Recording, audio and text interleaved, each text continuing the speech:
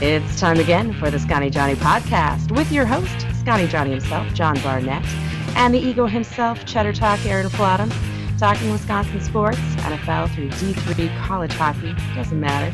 2 mics, 2 crusty vets, 2 opinions, one based in reality and one based in, what do you bet on Twitter? With music by Delete Great Cars and Trucks. Here's John and Aaron.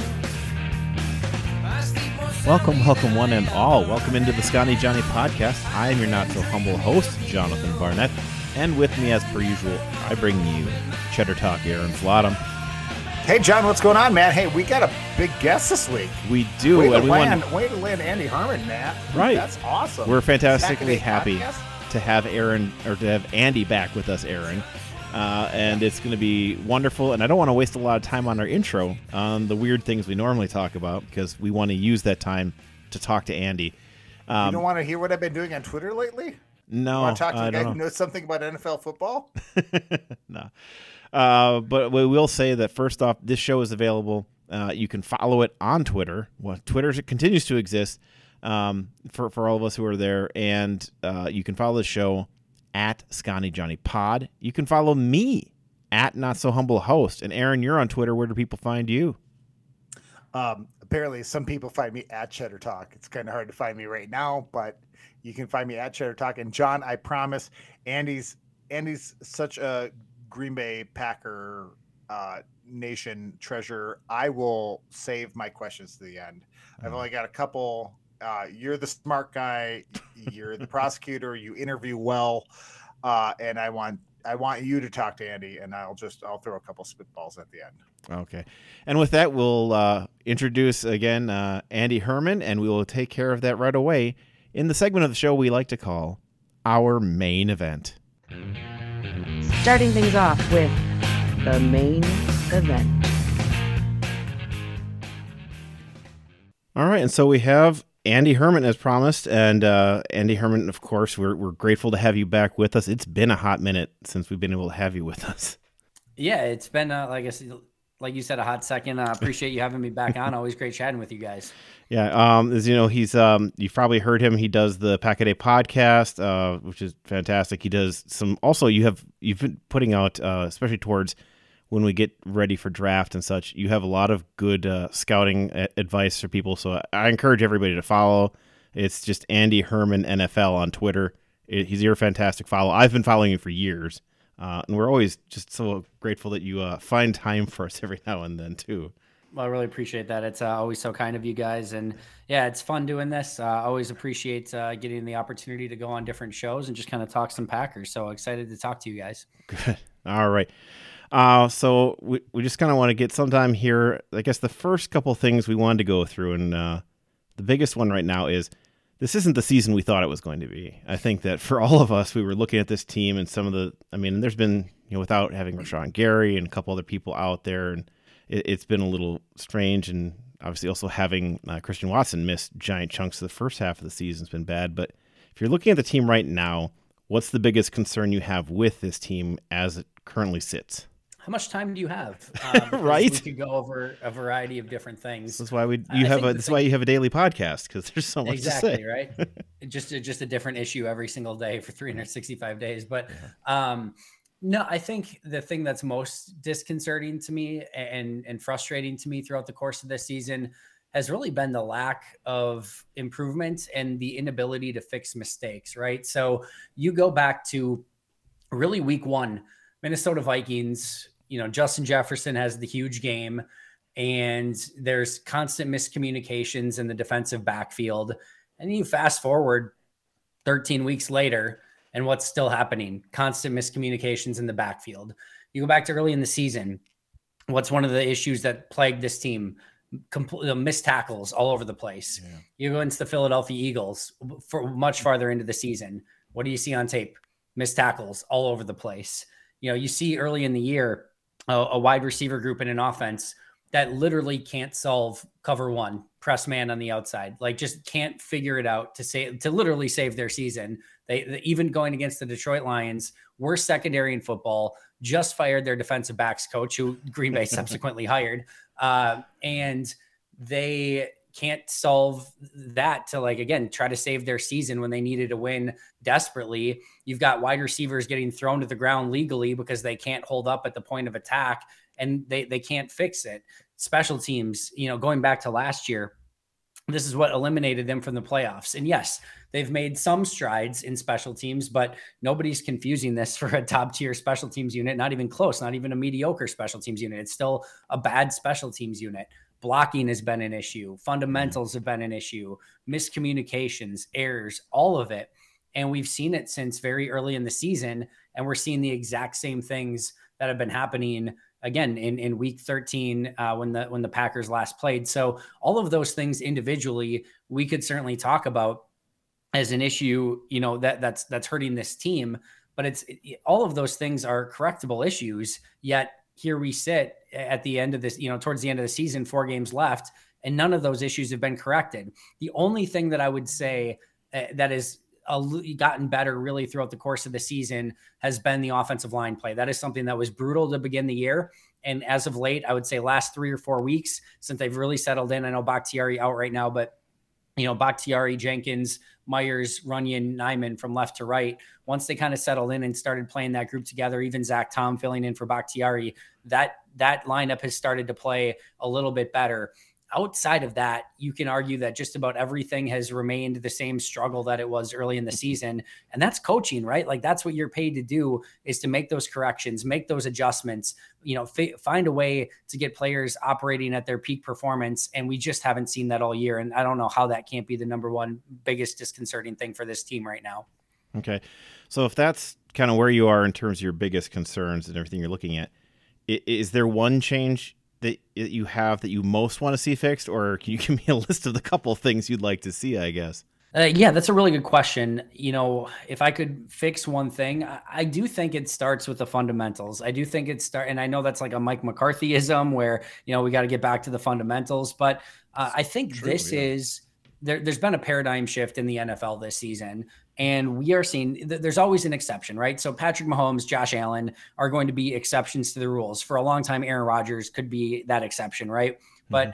But those 2 quarterbacks are so dang good that you can basically, in most games, kind of do what you want, throw the ball around, do whatever, because they're both just insane and you can get away with it most of the time.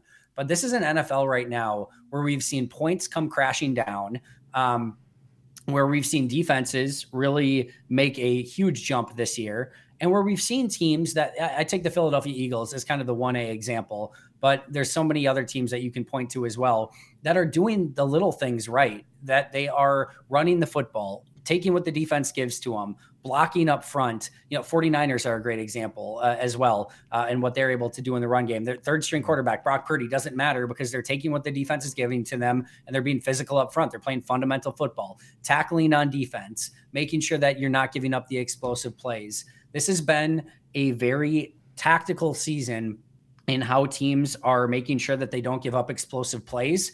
But in order to be able to do that, to keep those 2 safeties high, you have to make sure that you are coming up and being an aggressive tackling team, that you all rally to the football, and that you can hold up at the point of attack up front. You can be a physical, grinded out team up front. Same thing on offense. You've got to be able to run the ball to get that safety down in the box, to get into some cover 1 looks so you can hit some of those explosives down the field, have them bite on play action, and hope that you can get those explosive plays.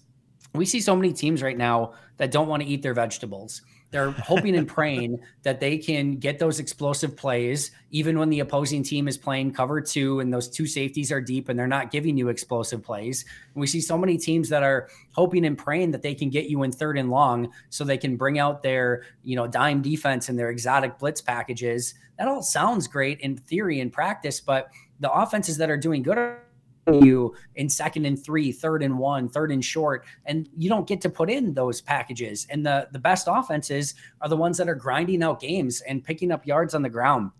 That's not Green Bay. We've seen the exact antithesis. And even though we know that going into this season, Green Bay was going to have to change who they were because they didn't have Devontae Adams anymore, they never really ate their vegetables. They never really became a team-oriented team, like a complementary football team, a team that was willing to run the football, set up their play action, set up their explosives down the field, and stop the run on defense so that they could actually get in some of those 3rd and long situations. So it's a complete lack of complementary football. And I think if there's one thing that I would like to see this team get back to in the last 4 games, it's playing a fundamental brand of football, tackling better, blocking better, and just doing the little things.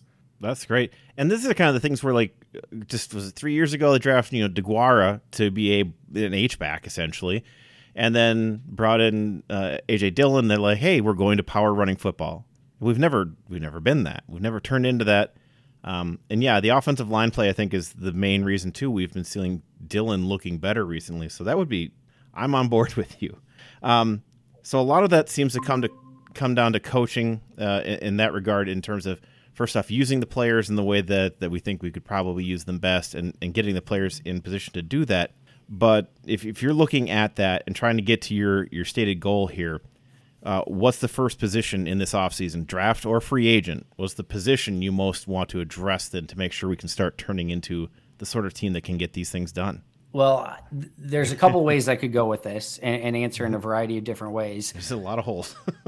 There's a lot of holes, and there's a lot of, question marks for how Green Bay handles this offseason, right? So number 1A on the list is just figuring out quarterback first, right? Because they've got a major decision potentially to make between Aaron Rodgers and Jordan Love. If recent reports are true that Jordan Love could potentially, ask out of Green Bay if he's not the starter, that becomes a major question mark for Green Bay. Maybe it's a simple decision for them. Maybe they're all in on Rodgers. Rodgers comes back and they move on from Jordan, and it's not really maybe they don't lose much sleep over it.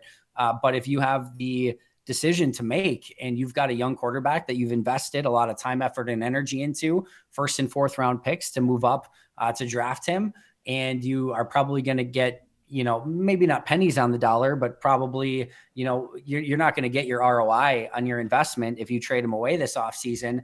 That's a major question mark. And they're going to have to decide if that is the case. Do they want to go with maybe 1, maybe 2 more years of Aaron Rodgers with a team that probably doesn't look like they're ready to win the Super Bowl right now? Or do you want to go more the long-term approach? So I think that's the 1A that they're going to have to address. And then I think right after that, we just talked about the fun team has to get back to playing football the right way. I think it starts on the lines, right? They're going to have a major decision on David Bakhtiari and his contract. Elton Jenkins is an unrestricted free agent, and I think he's going to get, he's ESPN's 3rd highest rated free agent period in the free agent market this year. Green Bay doesn't have a ton, any money to spend, much less a ton of money to spend.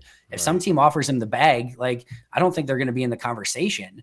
And if all of a sudden, they decide that they need to move on from Bakhtiari due to the injury concerns that they have and the risk that he would, have being on the team and knowing that his knee could give at any given moment, and Elton Jenkins ends up as a, one of the highest paid offensive linemen in football by some other team, all of a sudden you're going into next season, Zach Tom, question mark at left guard, Josh Myers, John Runyon Jr., Yosh Nijman probably in some capacity, and some major holes up front. So I think offensive line's a position that you could very much have to address, even if addressing it could include, of course, Bakhtiari and Jenkins, but those are all question marks you have to address. And then defensive line, same thing, right? Like Dean Lowry, Jerron Reed, probably both gone. You're not set up terribly with Kenny Clark, Devontae Wyatt, and TJ Slayton.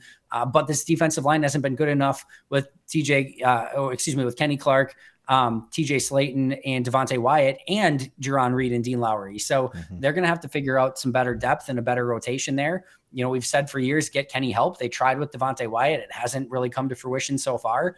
So they just have to be better on the lines. And that's, again, kind of goes along with eating your vegetables a little bit. It's not the sexiest, but it's something you have to do.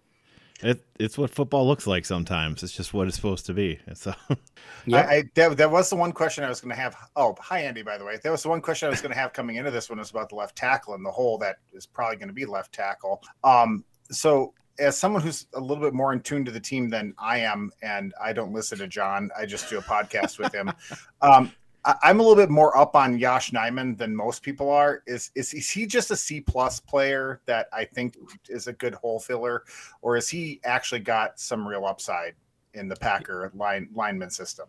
If you would have asked me a month and a half ago, I've been very much, or I was very much on this is just a nice fill-in. That's a nice story, undrafted guy, but like not somebody that you would want as one of the core people of your offensive line, like the perfect swing tackle, right? Can play left tackle, can play right tackle, can fill in a pinch, and you don't necessarily have to worry about him. But I never thought he was, he at least hadn't shown to me that he could be a starter that you could necessarily like win with and be part of the winning solution. When he moved to right tackle, it's so funny because the Green Bay Packers had so much trepidation about moving him over there. Like it just felt like they didn't believe he could honestly play right tackle and that he'd worked all this time to be a left tackle. And he's looked way better to me at right tackle than he did at left tackle. And I've been really impressed with what he's put on tape since making that move over there. So I think he is a legitimate, part of the equation moving forward. He is going to be a restricted free agent. So Green Bay is going to be able to keep him in town, I would think. My guess would be that they give him a second round tender. I don't think any team's going to give him a huge contract and give Green Bay a second round pick for his services. If they do, you probably tip your hat, say thank you and move on. But I do think he is probably the Packers starting right tackle next year, who could get back to left tackle if something would happen with Bakhtiari where they decide to go in another direction. No, he's big and long and strong. That's It helps. Never mind. But yeah, no, he's a good lineman. I think he really is. And I think he got outmatched at left tackle, but I believe you are completely right. And thank you for answering that. Sorry, John, I'll get back out of the way now. That's fine. We've taken up a fair amount of your time here, but the big thing we want to do here, and I'm loath to do this as an attorney because it's a compound question, which you're not allowed to ask due to the rules of evidence in any trial. But I'm going to ask you a compound question, which is, in your heart of hearts, do you think the Packers make the playoffs? And secondarily, does it matter? That's a great question. And it almost works out well that you asked it that way. The first thing I would say is no, I do not think they can. Of course, it's always possible, right? And certainly it would be awesome if they were able to come up with it. If I had to put money down right now, if you told me they either went 4-0 or 0-4 in the next 4 games, I would probably lean towards 0-4. This is a team that struggled with the Chicago Bears, and it took them 18 points unanswered in the fourth quarter to basically put Chicago away. Mm-hmm. Chicago is very much in the conversation with the Texans as having the least talent, especially after guys like Darnell Mooney and Eddie Jackson go down with injuries for the year. You've got Roquan Smith and Robert Quinn traded away midseason. Like that team gave up on the year. They are completely tanking for better draft picks. Like that team's not even caring. And it took you 4 quarters to put that team away.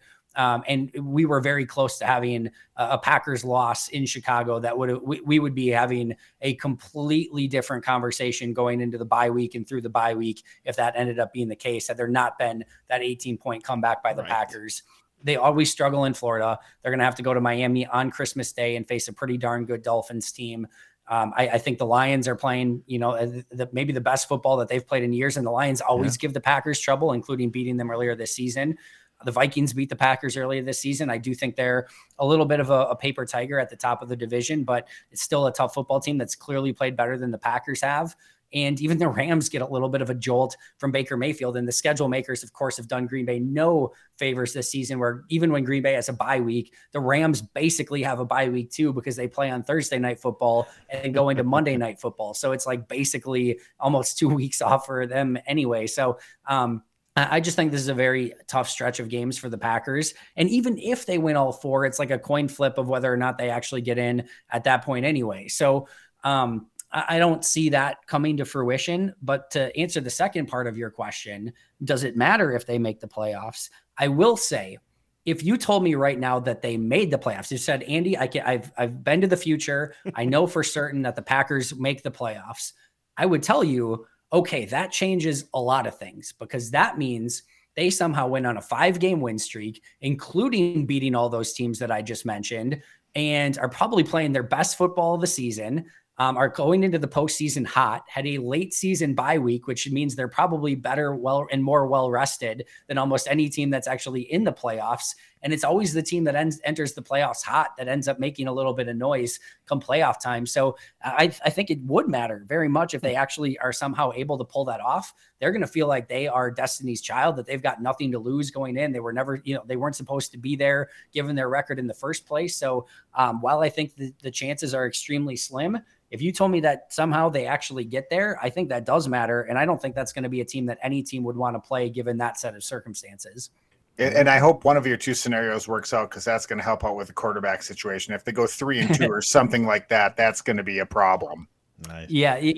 Listen, sports, unfortunately, everything's been gamified, right? So it's very much noticeable now that you want an A or an F, right? You either want the Super Bowl or you want the number one pick. Like those are the two almost winners of the season. And it's not, of course, entirely that way if you can make a playoff run and things like that. But we are definitely getting closer. That it's that way in the NBA. It's that way in Major League Baseball, where if you're not a team that's going to compete at a high end for the playoffs, you're probably better off being a team that's drafting early. So I'm not necessarily saying, I think it's probably less the case in the NFL than any other league, especially with how much of a crapshoot the NFL draft is. But still, we're at the point in sports where, unfortunately, you either kind of want an A or an F, and anything in between almost is detrimental.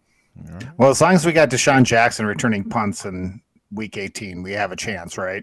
Yeah, who do the Ravens play in week 18? I don't know. Hopefully it's the Giants or something like that. Wouldn't that be like, how crazy would that be? And I know if you actually look back, they didn't actually need, it's a whole crazy story, but they didn't actually need the punt return by Jackson. They would have got in by another scenario anyway. But when Jackson did it at the time, it was the easiest path for the Packers to get in. And that just feels like it sort of started the fates of the Packers. But man, wouldn't it be crazy if somehow the Ravens faced an NFC team and they got to win against them? I don't think any of the teams that Green Bay needs to lose face the Ravens, but that would be incredible. No, if it happens, he gets a one-day contract and a corner in the Packer Hall of Fame. That's what right next to who is the Arizona Cardinal? Nate Poole. Right, exactly. Yeah, good job. That's awesome. Exactly.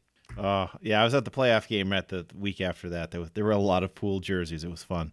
That's amazing. Right. Yeah. All right. Well, thank you, Andy. We appreciate you coming on and joining us again here and kind of getting us through our bye week kind of doldrum of no Packers. So thank you again for coming on with us this week. Yeah. Thanks a lot, man. You're awesome. Thanks for having me, guys. Really appreciate it. All right. Bye. All right. So it's fantastic for us again to have Andy back. He's been on the show a couple times. Several times. It's been a couple years too. I mean, he's gotten super big since the first. I mean, back at what was his old Twitter handle back in the day? Because now it's at Andy Herman NFL. It used to be, "Hi, I'm Andy," I think, or something like that, right? It was something. Like, that dude's gotten huge. He's big. Pack a Day podcast is huge. And the fact that he comes on our show, that's awesome. He's such a good dude, man. He really is. It's fantastic to have him keep coming back. Since we've been talking to him for years, it's nice to have him. Like we said, I mean, he doesn't mention us in his Twitter bio at all, but that's probably just an oversight. He only has about 49,000 more followers than me. No, just under that. I was gonna say, I think we went from back in the day, back in maybe it might have been on the old podcast. Like we doubled just having him 1 week. That was nice. Yeah. So he's fantastic. He does a good job. Especially everybody, go listen to his podcast and make sure you follow him, because he does great breakdowns of players too, getting ready for the draft. It's fantastic. Hyper analytical and minorly biased. Like, he has good. Well, you heard it just during that part right there. Like, of course, he's a Packer fan. That's why he does Pack a Day podcast. But I mean, his takes are pretty down to earth. Like, that's why we love him too. So Andy Herman's good dude. Yeah. The only thing we'll say with Badger football this week is several of the players who were Cincinnati commits that some of them were guys the Badgers were trying to get in. A couple of them are coming over to Wisconsin now. So I'm trying to remember the names. They have a 4-star athlete who is coming over now, and that's going to be fantastic. Jonas Duclona, former commit there. He's an All-American Bowl cornerback who is now committed to Wisconsin. He's the guy the Badgers. Duclona? The guy who got out of Shawshank? Duclona. No. You got that right.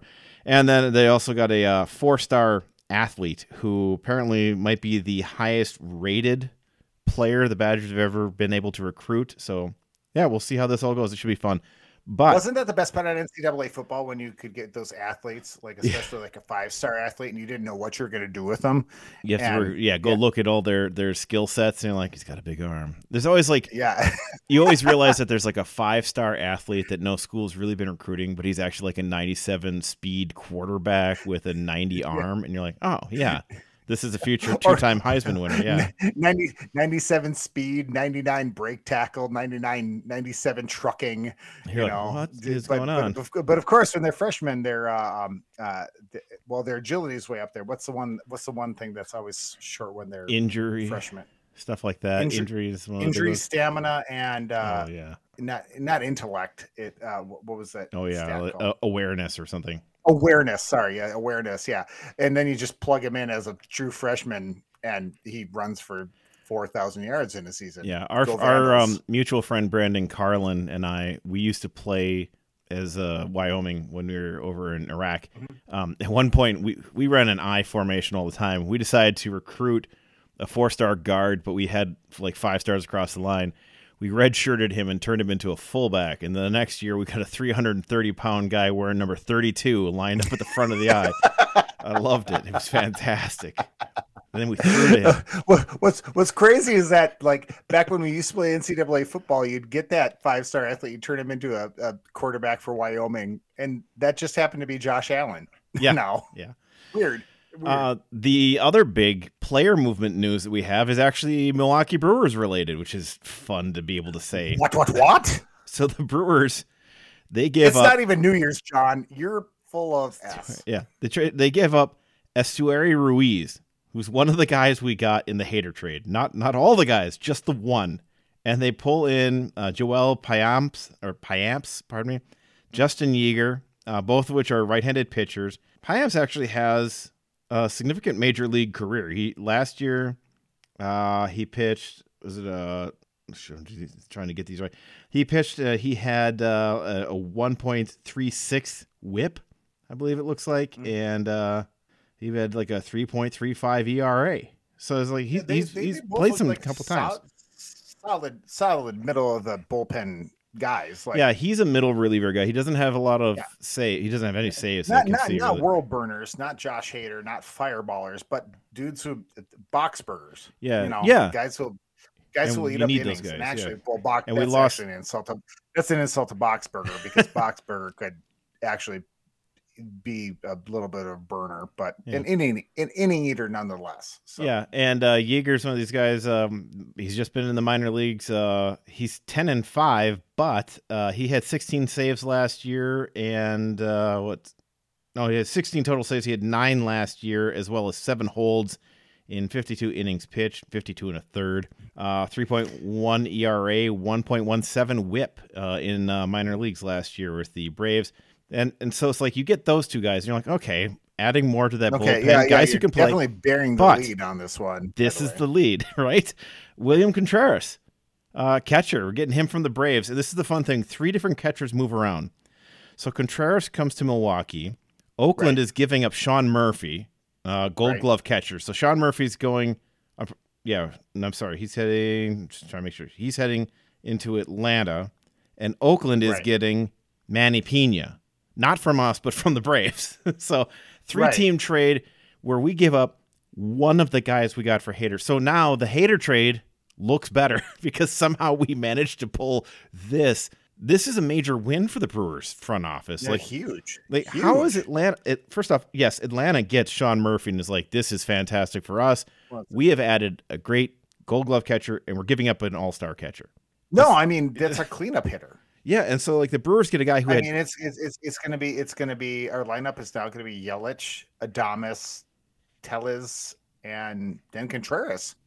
He batted 278 last year with an 860 OPS and 20 home runs.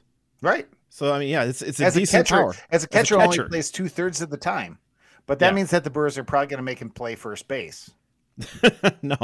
No, because we need a catcher because we're not going to be bringing back Narvaez. The other thing is he's got better numbers than Narvaez. He had a 2.7 WAR last year, 6 years younger. He's a step down defensively from what Narvaez was producing in terms of his plus minus, in terms of the metrics on average runs created or deleted by defensive play. I think so. But it's not going to be noticeable really. But he is also 6 years younger. They're both Venezuelan, in fact, though. I found that fun. That is crazy because there's not a whole lot of Venezuelans. Yeah, and we went from one Venezuelan catcher to another. This Interesting. This really does make the Hader trade more palatable because now we've gotten a real bat for it. It makes it a little bit more palatable, and it also makes it. Did I just say patable? Something palatable. Yeah. Sometimes I forget syllables, especially once I've had a beer. But yeah, no, it makes it more palatable, and it makes it feel like the management cares now. Yeah. Because this last year was pretty god awful, and I don't know if Stearns is burnt out or what, but new guy comes in and makes this trade, and plus the Brewers are still in pretty good place. They didn't give up a whole lot for this to happen. No. There's still some farm prospects to be dealt if they want to. Because as we learned with Sabathia, remember we gave up a haul for Sabathia for that for a third of a season, and oh my God, and Laporta was one of the guys, and he never went anywhere. Yeah, and they never went anywhere. Yeah, Laporta was supposed to be the next great thing, and he never turned out to be anything. So it's like, it's and that's the weird thing about baseball with the dealing of futures. It's so different, and the Brewers still have more futures to give up, and they're in a good place. And I think maybe Anastasio's taken enough heat in the last 6 months about not signing any big players. Like it's someone laid out on Twitter. I forget which one. It was Reviewing the Brew about how Mark Anastasio it's not that hard for him to give a player a 4-year, $30 million a year deal. Well, it's not that hard for any owner to do that. The Twins, they're all rich, the Pohlads are the fourth richest family to own any team in baseball. But the problem is they use it as an investment tool, not as a competitive tool. They could really give to A's about winning. They're just about making money, especially in Minnesota. But Anastasio, time and again, has wanted to be competitive, and I think he's taken enough heat in the last couple months that maybe he's going to do something. I mean, sooner or later, you're going to have to sign some pitchers because these guys aren't going to stick around for $5 million a year. So, yeah, I get that. That's always one thing that I find hard, though, is like, well, they could just give up all their money and pay to make my team better. And you're like, just okay, positive and turn it into a negative. Right. Sorry. Yeah, but it's just like, why would a human being do that though? Like, why would somebody? I mean, it does. People always say that because they're like, but it would make me happier. Like, okay. But this trade, I do believe it is a signal in the right direction. Plus, they got away with murder too. They absolutely destroyed. Just absolute murder. Yeah. I mean, you're a prosecutor. I mean, I'm going to let this one go. This goes to trial. Like, wait, we've got what for what? There's something wrong here. Nice. All right. We are going to do the, talk Bucks here just because, it is mid-season. We're not quite to the Christmas, obviously. The Christmas game is kind of that, like, hey, after this, we still don't really care till the playoffs. I mean, the Bucks are going to make the playoffs. Losing to Houston's a weird one, though. I mean, Giannis we might care earlier this year because usually we stop caring when the Packers make the playoffs. Yes, there'll be a lot more to go. We might have to start caring more about the Bucks earlier this year. So back to what you're saying though. This Houston loss, such bad shooting. Grayson Allen 2 of 12. Middleton only played 6 minutes. He got the start, played 6 minutes, goes 0 of 2. Yeah, Grayson Allen 2 of 12. 2 of 12. Connington 3 of 10. 6 players. Yeah. Connington 3 of 10. Yeah, that's terrible. You can't have 2 guys combined for 5 of 22. They shot 36.7 from the field, allowing Houston to get 44%, and that's how you lose a game. You go on the road and don't make your shots, just not getting anything.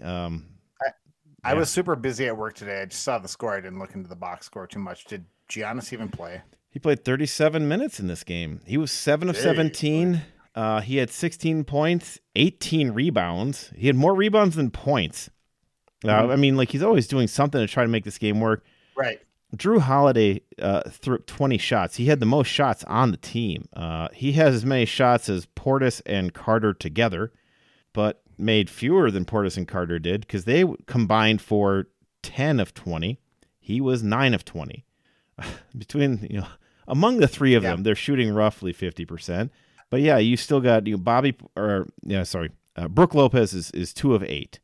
As a team, 33 of 90. It's a blip. That's not how this team shoots. It's not how they normally play. It's strange. It's maybe 2-game season. It's half of a baseball season. It's the same as a hockey season. You have games like this that stink. Yeah. And so I would just like to be the first one to note that I am the first. I will admit when I do not watch a game, and I did not watch a game. Just looked at the score. No, I watched 3/4 of them. I'm hoping you watched the end of watched 3/4 of the Mavericks game. Oh, I watched from halfway through the first quarter of the Mavericks game all the way to the end. And that ending is just fantastic. Like, how did you just leave Brooke Lopez? And they almost threw such a bad pass that didn't go in. And then they also threw a pass that guaranteed that there was going to be enough time for Dallas to go down and kind of take a shot. You could have thrown it. He was so wide open. It's one of those ones Cobb is behind the entire defense, so just don't overthrow him. And they almost threw it into the net on the inbound. I think it was Giannis inbounding, right? And it's like he's just standing there, going up and has to kind of pull it from underneath and put it up. And it's like, you may as well have come down with it. Luka Doncic just shot at the end. It was garbage. It was the worst shot ever. Luka Doncic is an amazing basketball player, and I can extrapolate that to the Houston game. Houston's one of the worst teams in basketball. You have bad nights when you have them. Yeah. That's what makes the NFL so weird. Is that it's such a small sample size. It's 16 games, 17 games now, over an 19-week or 18-week period. Good Lord. There you go. Everything's I was going to say 16 over 17. No, I mean 17 over 18. And then, now 7 teams get into the playoffs but it's such a small sample size. Hockey's a big sample size. Basketball's a big sample size. Baseball's a giant sample size.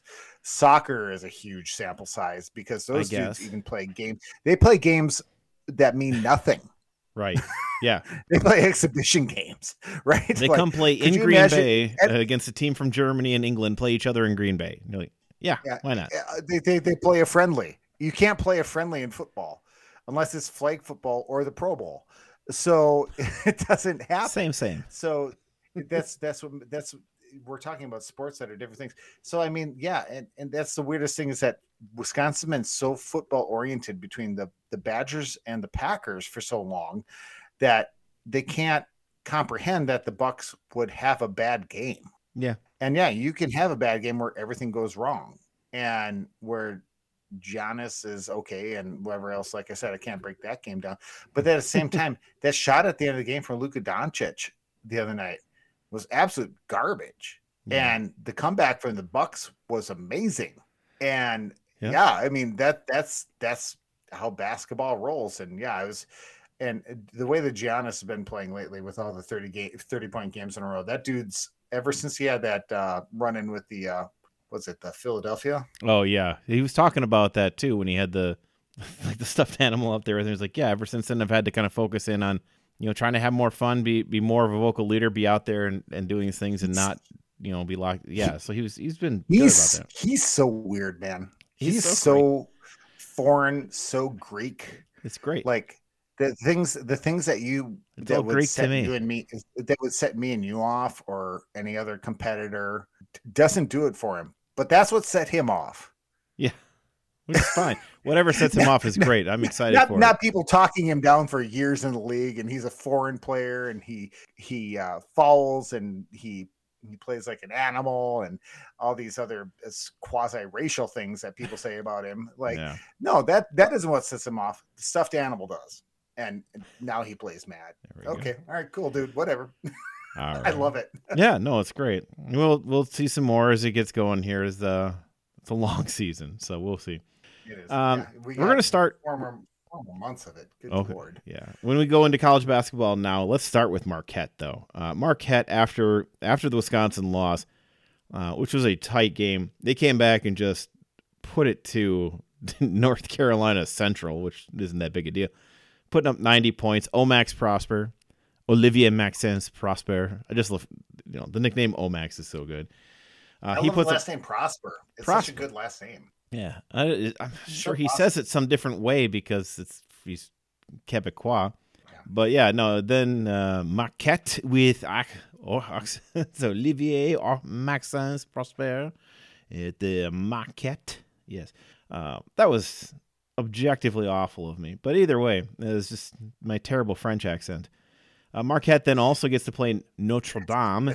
Marquette and okay. Notre Dame. I just called a whole bunch of people racist for treating Giannis the way they have for the last 10 years. But anyways, we'll say let's go awkward. Marquette and Notre Dame. You know, Marquette in downtown Milwaukee, Wisconsin. And Notre Dame, which is also a French word, which, two French words, obviously, that we just decided to pronounce however we want. And this one, Cam Jones, who has, by the way, he almost beat the Badgers by himself in the game they played. They should have let him take every shot in the overtime. Every single shot, and Marquette probably would have won that game. But like I said, Omax Prosper puts up 25 against North Carolina Central. And then Cam Jones comes up, puts up 25 against Notre Dame. He shoots 10 of 20, 4 of 12 from deep. 6 rebounds, 25 points for Cam Jones. Prosper gets 14. Iguodala with 16. He's got it looks just like the stat line Giannis just put up against Houston, because it's 16 points, 18 rebounds, 3 assists. It was 16, 18, and 4 for Giannis. So he does this. Very nice. Iguodala was great. In college basketball, that's a whole different. Yeah, that's a great stat line. That's an amazing stat line. It's a shorter game too. It's only 40 minutes instead of 48, and the game is played differently. So, fantastic game. He plays well. They go. I'm telling you, they run 3 lines. They are a hockey team because they're playing Gold, Joplin, Itajere, Kennedy, Walson, Lucas, Kaczynski, Jones, and Ross off the bench. Each of them getting at least a minute. 17 minutes for Joplin, who only puts up 5. He's been a fantastic scorer for them this year. He only gets 5 against Notre Dame. They really did go, in terms of their scoring, very starter heavy in this game. Only Joplin, Ross, and Jones get more than 3 minutes in this game from the bench, and normally they go very deep. But down the stretch, they get a couple minutes for a couple guys, just kind of, rotating them in and getting them going. Keep a lot of the Irish scorers from getting too far ahead. Leshevsky getting 20 on 7 of 15 shooting. Marquette continues to play great. I think at the end of the year, Marquette's going to be one of the higher ranked teams. I think they might be higher ranked than Wisconsin, just depending on how conference play works out. But I think that looking back, Wisconsin's going to look at that game as the one of the big ones they're going to put on that resume, along with now Maryland, beating previously undefeated Maryland. And the fun stat I saw at the end of this game, Wisconsin has won 6 straight games at the Kohl Center against teams that are 8-0 or better. Yeah, that was an amazing stat. And just not only that, but that and the Badgers have the best record in the Big Ten, or the most wins in the Big Ten over the last 10 years. Did you see that today too? Yeah, they're always in that top 5. And everybody else kind of goes up and down. They have different, they do well, they do badly. Wisconsin had a couple good leads in this game and just didn't quite hold it. At one point in the first, they're up 27-15. They pulled away basically from about halfway through the second half. They were roughly tied, and then Wisconsin just pulled away from there, and Maryland never caught back up. Maryland made it look closer at the end than it was, because they had a couple big plays at the end, but and that was kind of we got to follow them. They got to shoot their free throws. Seriously, if Wisconsin shot better on their free throws, it would have been a takeaway. They just would have walked away with this one. It's terrible that they didn't shoot as well as what they did down the stretch, especially getting some from like Tyler Wall missing free throws that he normally just hits all the time. Didn't go so well. Chucky Hepburn's been on fire recently here, right? Yeah, he's played. I mean, he's starting to look more like what we were really hoping he would look like. I mean, he lit up Marquette for the half that he played, and then he missed almost the entirety of the second half, making that big 3 that basically guaranteed that they, at worst, got tied going and went into overtime based on that. But yeah, playing that one, they get the Badgers get another overtime game, and I'm going to be very honest, and this game is more important than beating Marquette in terms of rivalry status. Playing Iowa. Iowa looks like you in terms of the way they play the game. Marquette has a different style. All right, they play a different style. Iowa and Wisconsin are recruiting the same kids. They're fighting the same recruiting battles as against each other, and they play each other twice a year, and they play each other in every sport. This is a big rivalry in this area of basketball. Illinois is going to be another one, and we're going to see that twice in January. And what's closer to Madison, the Twin Cities or Des Moines? I think Des Moines is a little bit further. Well, Iowa's in Iowa City. And I don't remember if that's closer or not. That's a good point. Yeah, God, wow, I'm an idiot. Yeah, and Iowa State is in Ames. I went to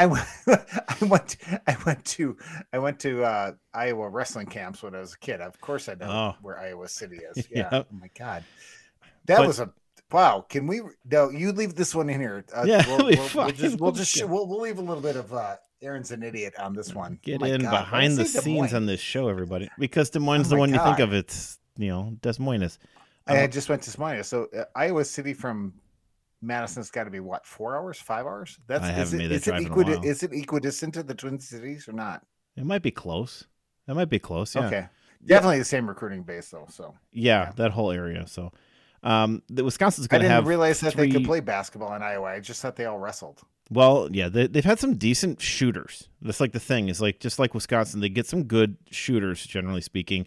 In fact, single leg shooters, the two highest scoring players on Iowa's team, were the coach's two sons who are on the team.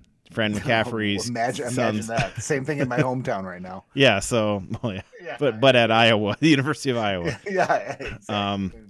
Nepotism's awesome. Hey, if they can shoot, they can shoot. His one son put up 25. Patrick put up 24 points.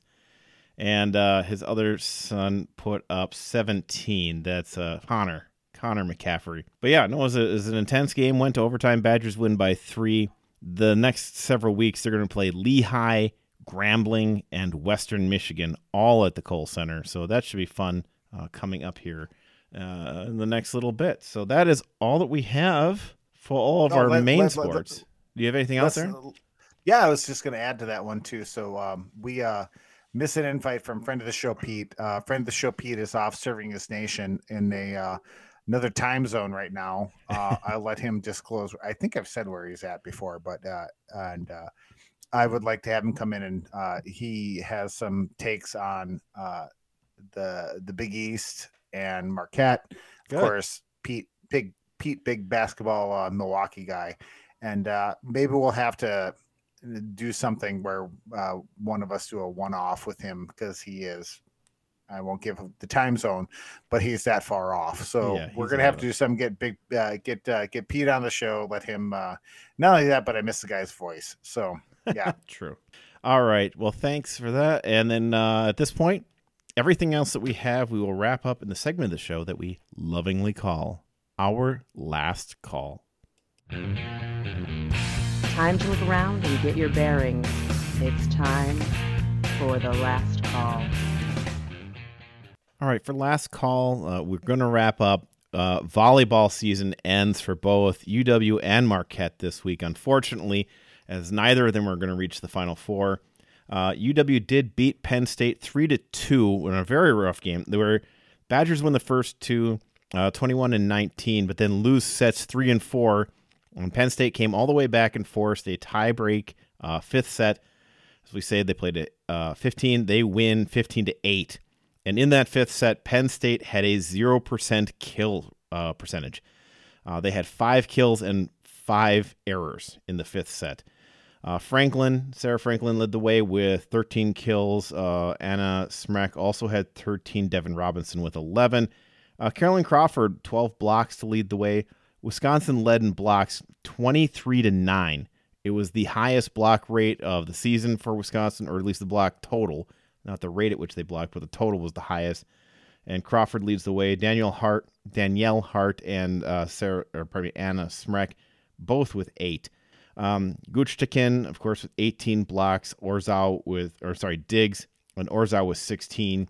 But the problem is then they came up against the Pitt Panthers, and Serena Gray had an amazing day at the net and a great day serving. She was really all over the court, doing very well, getting that team ready for Pitt. And Pitt beats Wisconsin 2-3. So Wisconsin wins the first set and the fourth set, and then lost the fifth set 15-13. That was an intense match at the end. Pitt gets up early. A couple bad errors, just unforced errors by Wisconsin, became 7-2. Wisconsin fought its way back to 13-13. They were playing at the down in the pit there, and you figured at that point Wisconsin was going to find a way to win. They gave up the next 2 points, including an ace, and lose 15-13 in the last set. Wisconsin had, I believe, 9 service errors. I can't remember if they had a 10th, but they had at least 9. And Pitt had 8 aces to Wisconsin's 4. Wisconsin had a higher kill percentage than Pitt. It was just the errors were just way too much. Devin Robinson went off in this game. 21 kills. Franklin second with 15. Danielle Hart with 6 blocks. Guchtikin 24 digs. They were everywhere. They were playing their hearts out. It was a fantastic fight. They just did not get through. Biggest losses that'll be coming up, where Izzy Ashburn is a senior. I don't know if she has a COVID year or not. Danielle Hart is a 5th-year player. But at the minimum, next year, Julia Orzau, Sarah Franklin, Devin Robinson, Caroline Crawford, Gulce Guchtikin, Anna Smrek, and MJ Hamill, all back, it looks like. So that should still be a team that will fight for a championship. Marquette Volleyball came up against the Buzzsaw, which is number 1 ranked Texas. They lose 1-3. I believe it's the first set they've lost in the tournament this year so far. So they lose. It's 14-13, get 25 in the third set, and lose 25-17 in the fourth. Jenna Reitzma led with 12 kills, also led with 11 digs. Played very well. Hattie Bray had 10 kills, and Carson Murray had 2 blocks to lead the team. Also, Aubrey Hamilton also with 2 blocks. Hattie Bray actually made the all-region team, so that's great news for Marquette. She will also be back next year. Yadhira Anchante, Jenna Reitzma, Aubrey Hamilton, Carson Murray, Hattie Bray, a lot of names that we've mentioned a lot leading this team all year. All of them back as juniors or seniors next year. Biggest loss is Carly Skrabak. She had 10 digs in this game and has been very good as a defensive specialist or a libero. Most likely you'll see Samantha Neighbor. She's a junior next year coming into Phil. She this year had 1.46 digs per set. So Marquette, too, should be coming back next year in a very good position to be able to defend or at least go out and get, I guess they lost in the Big East tournament this year. I think they can win it next year. They had a fantastic record in tournament. And hopefully they can come back and we can see both these teams come back strong. I think they're going to be playing a game next year at Fiserv. Marquette versus Wisconsin at Fiserv. Fantastic. That could be the highest attended women's volleyball game in the country. It could break the record. The record right now is the Kohl Center. So that should be a fun one. Get out looking for that next year. Fantastic. Fiserv. Yeah, Fiserv is bigger than Kohl Center, isn't it? Okay. I believe so. We do have did I just say Kohl Center is bigger than Kohl Center? I meant to say no, you said Fiserv. Fiserv is bigger than Kohl Center. Yes. Yeah. Got it. We have Wisconsin Wrestling. Now the number 11th ranked Wisconsin Badger Wrestling team. They had the Wisconsin Wrestling Showcase, which was D1, D2, D3, 3 different duels. So Wisconsin was up against Drexel. They beat them 37-3. That includes a 14-1 major decision by Eric Barnett at 125, a 22-7 tech fall by Joseph Zargo at 141. At 149, Austin Gomez gets the takedown. He gets the fall, the pin. 157, Garrett Modal gets a major decision, 15-2. Braxton Amos at 197 gets a major decision at 11-0. And Trent Hilger gets a 16-0 tech fall at 285. Right now, your team here, this is fun to see. There are 3 Badger players ranked in the top 10 in their weights. 125, Eric Barnett. Austin Gomez ranked number 2 right now. And Dean Hamidi ranked number 5. All 3 of them were in the last day of the national tournament last year. So all of them are serious contenders to end up in those sorts of mats at the end of the year. Also ranked 133, Taylor Lamont is number 19. Joseph Zargo, who I mentioned at 141, is 23. Garrett Modal is number 16. Braxton Amos, we mentioned, was 14, and Trent Hilger is 11. Only 2 Badger players are not ranked top 25 right now, so that's fantastic to see. It's a good team. It's a good team to watch. In terms of the other team who showed up at the tournament from Wisconsin, UW La Crosse played at the D3 level. They are the 4th-ranked team in the country right now. They are 7-0, and they get a 38-6 win over Cornell, but not that Cornell. Cornell as in corn and Iowa, but Cornell University or Cornell College maybe in Iowa. Aaron, you made that joke last week, and I think of it. You're welcome. Yeah, they get 2 falls. Kalen John and Noah Leisgang both get falls. Leisgang at 165, John at 184. Major decisions from Tyler Gable at 149, Nolan Hertel at 157. Did you say Gable? Gables, like Goebel. Gable. Oh. Ben Kauczynski at 197. And you're going to love this, Aaron. Michael Douglas gets a major decision at 285. Good for you, Michael Douglas. Still Nice kicking job. it. Fantastic. Right now, UW Whitewater is ranked number 10 in the country, and UW Platteville is ranked number 12, although Platteville is 0-1 in WIAC right now. Whitewater this week had a 19-19 dual meet against UW Eau Claire. And I don't mean that they played in the style of 1919. I mean, they tied. That's just crazy. Fantastic times there. I've never seen a tied wrestling match. Have you had that before, Aaron? It happens. It's just the numbers don't work out very well for it. I mean, there's lots of 6s and 3s, but I mean, It's not. It's like a tie in football. There's tie in baseball, hockey, basketball, where everything's 1s and 2s. It's a little bit different. But no, I was just thinking about what we were saying there, and as soon as you said Gable, I was like, wait a second. Yeah, no, because Dan Gable only had girls. He had all girls. Yeah. But I mean, he's old enough now. He's got to have grandkids that are coming through. Hey, remember when we were deep diving wrestling a couple of years ago? What was the team that somehow stayed at like number 5 in the nation, even though they were 0-0? Oh, shoot. Yeah, that was last year. Not last year. This is like, was it 2 years ago? 3 years ago. I think it was pre-pandemic. Like, yeah, there was a team that they were still 0-0, and they were still like number 7. And I think they went up 1 week without playing. I was like, what is going on? Yeah. I'm trying to remember who they were. I can't think of it right now. They went up. Was it Lehigh? I mean, I know you just said Lehigh earlier. It was somebody. I can't recall right now, though. That's strange. Yeah, I remember that exactly. I can't remember if it was like Naval Academy or something weird.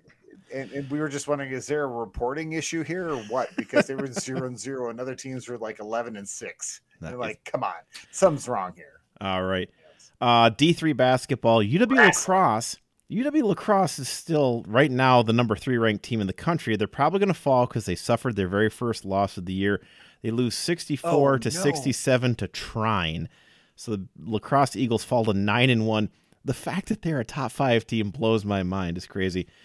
Other teams in WIAC. We just did a deep dive on Trine the other week too, didn't we? We did. Trine, Indiana. Yeah. That's River right. Falls lost to Carroll College in Wisconsin 61-46.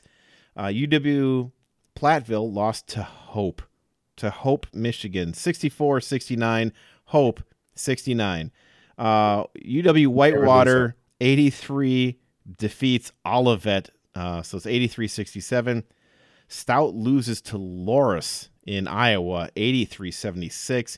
UWSP though defeated Trine 53-49, and they are 6-3 overall right now. But then River Falls, in another matchup for River Falls this week, lost to Viterbo and La Crosse, the V-Hawks. Yes. So right now, UW La Crosse on top of the conference, WIC, with 2-0. Oshkosh is also 2-0. La Crosse is 9-1 overall. As I said, Oshkosh 7-2. Right behind them at 1-1 are Whitewater, Eau Claire, and Point. Women's basketball, the only ranked team from Wisconsin, is number 18, UW Whitewater, who sits at like 5th in the conference currently because they're 1-1 and 7-2 overall. UW Stout is 2-0. They are 7-1 overall, but 2-0 in the conference. They beat Finlandia 58-47, and beat Martin Luther College in Minnesota 84-51. UW Eau Claire is also undefeated in the conference, but 9-2 overall. They lost to Loras, Iowa, 88-79, and they beat Bethany Lutheran. Yes, of course. No, Bethany Lutheran. Eau Claire beats them 79-44. River Falls beats, this is the best, they beat Eureka of Illinois, 99-53. UWSP beats Luther College in Iowa, 63-52. And Whitewater just took Augustana of Illinois to the woodshed, 92-64.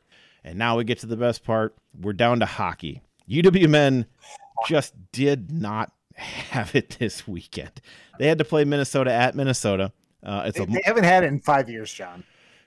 2 years. 2 straight years of being bad right now, because 3 years ago they were in the playoffs and they had Cole. They had the Cole Caulfield. But this week, Friday night, they lose 1-7. They outshot Minnesota 38-31 and lost 7-1. Minnesota and Wisconsin both 1 out of 3 on the power play. The lone goal was from Charlie Stramel, from Cruz Lucius, and Jack Gorniak. In the second game on Saturday, they lost 4-6, so they at least looked like they belonged this time. They were outshot 20-26. Carson Kuhlmans and Brock Caulfield both got goals to get the Badgers out to a 2-0 lead. Then Minnesota scored 6 straight, and then Liam Malmquist and Anthony Kerrer get 2 goals to make it look respectable in the third period. The women beat up Minnesota State Mankato 5-2 and then 5-1. In the first game, Jesse Kampfer, Maddie Wheeler, Caroline Harvey, Kirsten Sims, and Lacey Eden. Lacey Eden is a name we've called a lot this year. All get goals. In the second game, Britta Curl, who we've mentioned a lot, obviously, too, over the last couple of years, gets 2 goals. Casey O'Brien, Layla Edwards, and Sophie Shirley each get a goal. Right now, UW is ranked number 2 in women's hockey, right behind Ohio State. And Minnesota is out there at 5th. The women are 15-2-1 on the year. In D3, men's hockey has 3 ranked teams. UWSP at 11, UW Eau Claire at 18, but St. Norbert's at number 5. Stevens Point got a 6-2 win and a 3-2 win in a home-and-home series against Eau Claire. And then Superior got a 2-1 win over Northland. Superior currently sitting second in the WIAC at 5-2 in conference play. No way. Yeah, break up Superior, man. No. Stout they lose 1-0 and then win 6-3 against River Falls. Each team won the road end of a home and home. In women's hockey, I forgot St. Norbert, we should mention too. St. Norbert at number 5 played number 4 Augsburg. They win 5-3 and then lose 1-2. So yeah, there we are. We've got that set up there. UW Stevens Point and UW Superior sitting on top of the WIAC right now. Superior not ranked yet though, but we'll get there, Aaron. We'll get there. In terms of women, UW River Falls number 2 overall right now. UW Eau Claire ranked number 9, and St. Norbert way down at 21. River Falls beats Gustavus 3-0. Eau Claire beats Concordia 8-0 and then 4-2. Superior loses twice in women's hockey. They lose 3-1 and 7-1 to St. Olaf. UWSP loses 5-1 to Augsburg, and then to round it out, lose 5-1 to St. Catharines. All right, and that should wrap us up for another week of wonderful Wisconsin sports here. Aaron, did you have anything else to add? Well, John, earlier you mentioned Luther College in Decorah, Iowa, which is home of the Dorian Music Festival. Did you ever do that when you were a kid? No. I know that Luther is a great music school. My mother-in-law went to Luther. There's a couple good ones down in that area. Yeah. Yeah, huge music school. So was St. Olaf too, who defeated your Yellow Jackets twice this week in women's hockey. UW Superior Cobbers. Wait, yeah.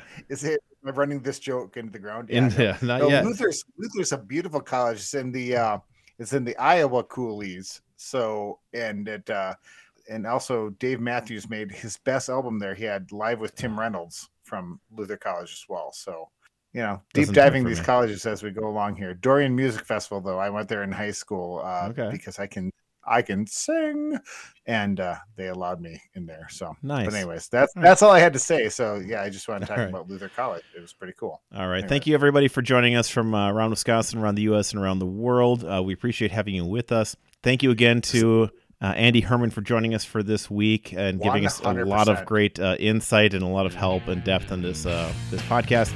I want to say that you should remember to follow this show at Scotty Johnny Pod on Twitter.